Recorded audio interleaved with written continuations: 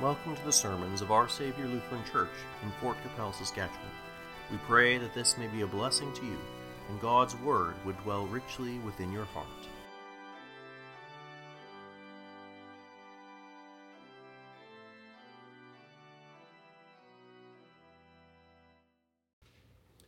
Grace, mercy, and peace be to you from God our Father and our Lord and Savior Jesus Christ. Amen. This morning, our readings might not seem to fit together, yet they do. There's a lot of talk of hope on the one hand and joy in the prophecy and in the epistle, but then the gospel speaks of these signs on the last day which sound awfully frightening and terrifying even on the first glance. Signs in the sun, in the moon, and in the stars. Signs in the heavens that make it seem like everything is about to come undone. On the earth, distress of nations with perplexity, and the sea and the waves roaring.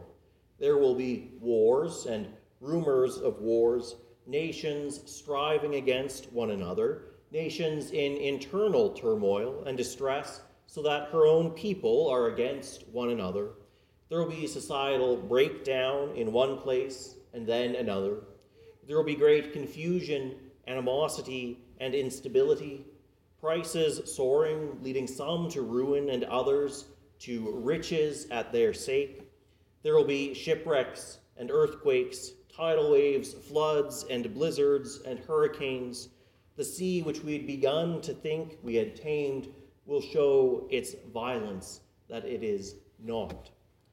Men's hearts failing them for fear and from expectation of those things that are coming on the earth, for the powers of the heavens will be shaken.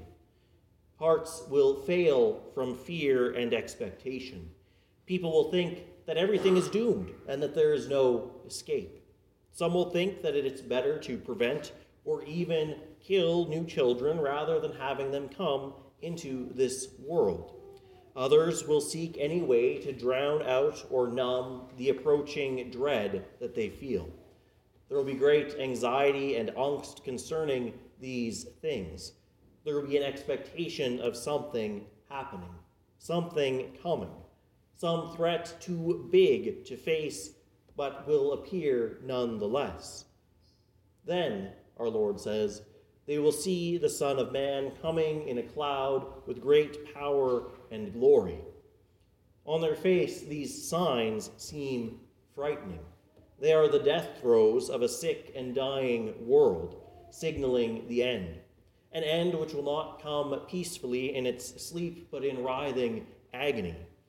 These things have been going on for a while now, 2,000 years even, coming in waves upon the world. Many great Christian theologians and preachers have, in their own time, seen the signs and thought that it would not be surprising if their generation was the last. And they were right after a fashion. The world is coming to an end and the signs are here and have been here and continue to come. The day is drawing nearer and nearer.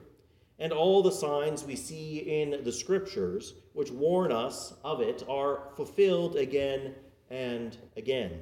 They seem frightening for those who are not in Christ, and for them they truly are frightening. There is nowhere to hide, nowhere to run, nothing to do to escape that which is coming if one trusts on their own selves, trusting in their own devices, trusting in their own riches, in their own schemes and plots. Neither underground bunkers nor rockets to Mars can provide an escape. And these events might even seem frightening to us as well when we see them going on around us and we see the reactions of other people. But they should not be, brothers and sisters. As I said at the beginning, these two themes of these signs and of hope go together. Our Lord's words continue this morning. Then they will see the Son of Man coming in a cloud with power and great glory. Now when these things begin to happen, look up and lift up your heads, because your redemption is drawing near. When these things happen, we're to look up, to look towards heaven where the Lord will appear from when he comes again, but also to look up to Christ, our Lord and Savior. Look up to him with eyes of faith. When we see these things happening, they are to work for us as a reminder to forsake ourselves, to forsake trusting in ourselves and the things of the world, to repent of our sins, and to look to Christ in faith, trusting in him alone for our salvation in these times. Lift up your heads. That is, do not be sullen and do not despair at these signs. Instead, be filled with hope, for these things mean that the Lord is near. It means that he is coming with our redemption, our rescue from sin, death, and the devil. The reason we're able to lift up our heads and to be hopeful in the midst of all of this, the reason that we can hope for this redemption in the first place, is because we are in Christ. When we believe we are united to Christ in faith, when we are baptized into Christ, as St. Paul says, for as many of you are baptized into Christ, have put on Christ. Being in Christ, there is no need to fear, though the earth gives way, though the mountains fall into the heart of the sea. By God's grace, through faith, we have justification, the forgiveness of sins.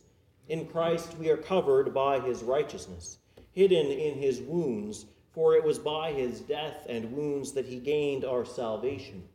In Christ we hide like the dove in the clefts of the rock, for he is the rock of our salvation, the foundation of our faith, the solid ground of our redemption.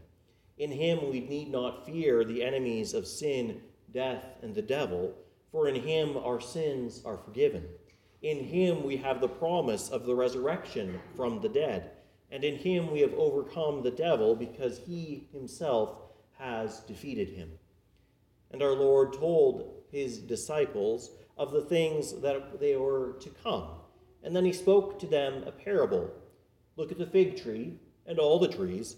When they are already budding, you see and know for yourselves that summer is now near. So also, when you see these things happening, know that the kingdom of God is near. The parable's imagery and meaning is simple. It's one of those parables where the meaning is tacked on immediately by our Lord. But everyone uses different phenomena as signs of things to come. Some are more complex and have complicated ways of doing so, such as using various instruments and tools to consider the changes in the weather and to plan accordingly. But most are simple, and they're things that almost every one of us do. While fig trees are not terribly common outside in Saskatchewan, we know that when trees in general are already budding, we see for ourselves that summer is now near. When we hear the song of the robin, we know that spring is close. When we see flocks of ducks and geese flying south, we know that autumn is here in earnest. Based on these things, we plan, and we plan our days accordingly so we're not caught unaware. When we see those geese flying south, it's high time to get our winter clothes out of storage so that it doesn't begin to snow one day and we still only have our shorts and t-shirts. Our Lord tells us that all that he described, the signs in the sun and in the moon and in the stars, on earth distress of nations with perplexity, the sea and the waves roaring, men's hearts failing them from fear and expectation of things that are coming on earth, are signs for us who believe. Just as we use these signs around us to judge times and seasons, so too we use these signs to judge the greater time, the time of our Lord's appearing, to weigh the greater season, the ending of the winter of sin, and the coming of the spring of the new creation, where the saints of God, those who trust in Jesus Christ and are clothed in his righteousness, will rise from the earth like many glorious flowers after the rain. For lo, the winter is past, says the bridegroom in our prophecy. The rain is over and gone. The flowers appear on the earth. As we see these signs, which have ever been since the Lord ascended and continues to appear more and more, we are to use these to prepare for the season, lest we be caught unawares. To prepare for such times is to trust in Christ, to have faith in him, not a faith in name only, but a true living faith, a faith which is living, active and busy in good works, a faith which has taken consolation in the free gift of the forgiveness of sins, and so we need not be afraid, and we're able to serve and encourage our fellow Christians who are awaiting the Lord. As well, we are able to serve with good works those who are without Christ and are terrified of what is happening, sharing with them our hope in Christ and our talents and goods which the Lord has blessed us with. For because of the hope set before us, there is great joy that comes from knowing that our Lord is nearer and nearer. There is great joy in knowing that he is coming and he is for all people. While many reject him, he still died for them. He still holds out salvation for all until that day. For his salvation is not limited to this people or that people, but it is for all nations. He is the root of Jesse, he who shall rise to reign over the Gentiles, in whom the Gentiles shall hope. For this we glorify him, and give thanks to him that he has taken us poor sinners and called us to be his people, has taken us to make us a part of his bride, the church, his beloved. The many and great blessings that we now enjoy from him will pale in comparison to those which he has prepared for those who love him in the resurrection and life everlasting. For there will be no more sin, no more sorrow, no more pain. Evil and death itself will be shut away forever. The earth itself, which our sin has harmed, will be healed. Our bodies, fallen and subject to decay and death, will be made immortal. Our minds, which are wounded by our fallen nature and are subject to confusion and weakness, will be renewed and filled with holy wisdom and understanding.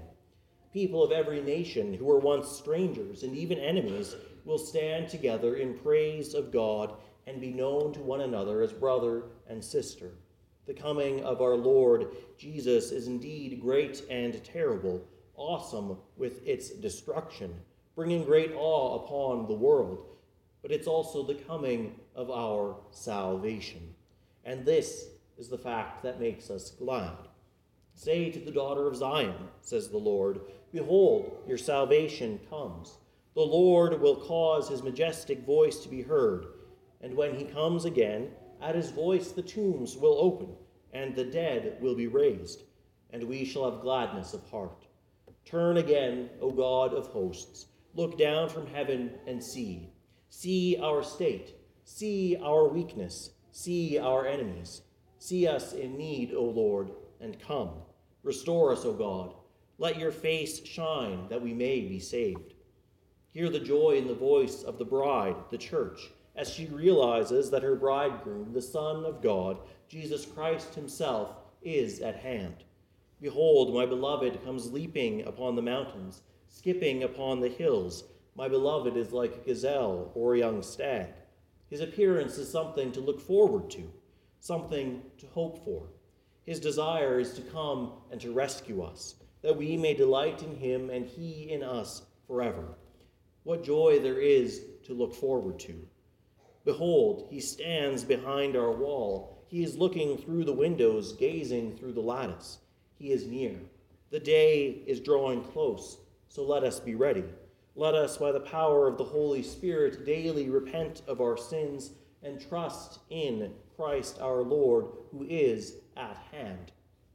Soon we will hear him say to us and to all the faithful, rise up, my love, my fair one, and come away. Rise up from your graves. Rise up from the dust of death. Come away, you blessed of my Father. Inherit the kingdom prepared for you from the foundation of the world. And this hope is not a fool's hope. It is not the hope of one who has no assurance of gaining the thing hoped for. This hope is sure. This hope is certain. This we know, for it was Christ our Lord who made this promise in which we hope. We can trust him, have faith in him, and believe and hope for his promises that he has staked his word on. Heaven and earth will pass away, says our Lord, but my words will by no means pass away. These words are certain, sure, and true. They are words of one who is God in the flesh. They are words of one who foretold his own death and resurrection, and who proved them and their trustworthiness by accomplishing them just as he said. If he was right about being delivered into the hands of the chief priests and the rulers, so that they would mock him, beat him, spit upon him, and put him to death, if he was right about his resurrection on the third day, if he was right about these things, then his word and promises are sure. Heaven and earth will pass away, but his words will by no means pass away. His words are more sure and certain, brothers and sisters, than even the ground you walk on. He is coming. Behold, your salvation comes, O Zion. The kingdom of God is near, and your redemption draws close. May God grant, through faith in our Lord Jesus Christ, our mediator, our Savior, and our Redeemer, who shed his blood for us, that we may always be ready to receive him with joy when he comes again. Amen. And now may the peace of God, which surpasses all understanding, guard and keep your hearts and minds in Christ Jesus our Lord. Amen. Thank you for joining us. May the blessing of Almighty God, the Father, Son, and Holy Spirit, bless and preserve you always. Amen.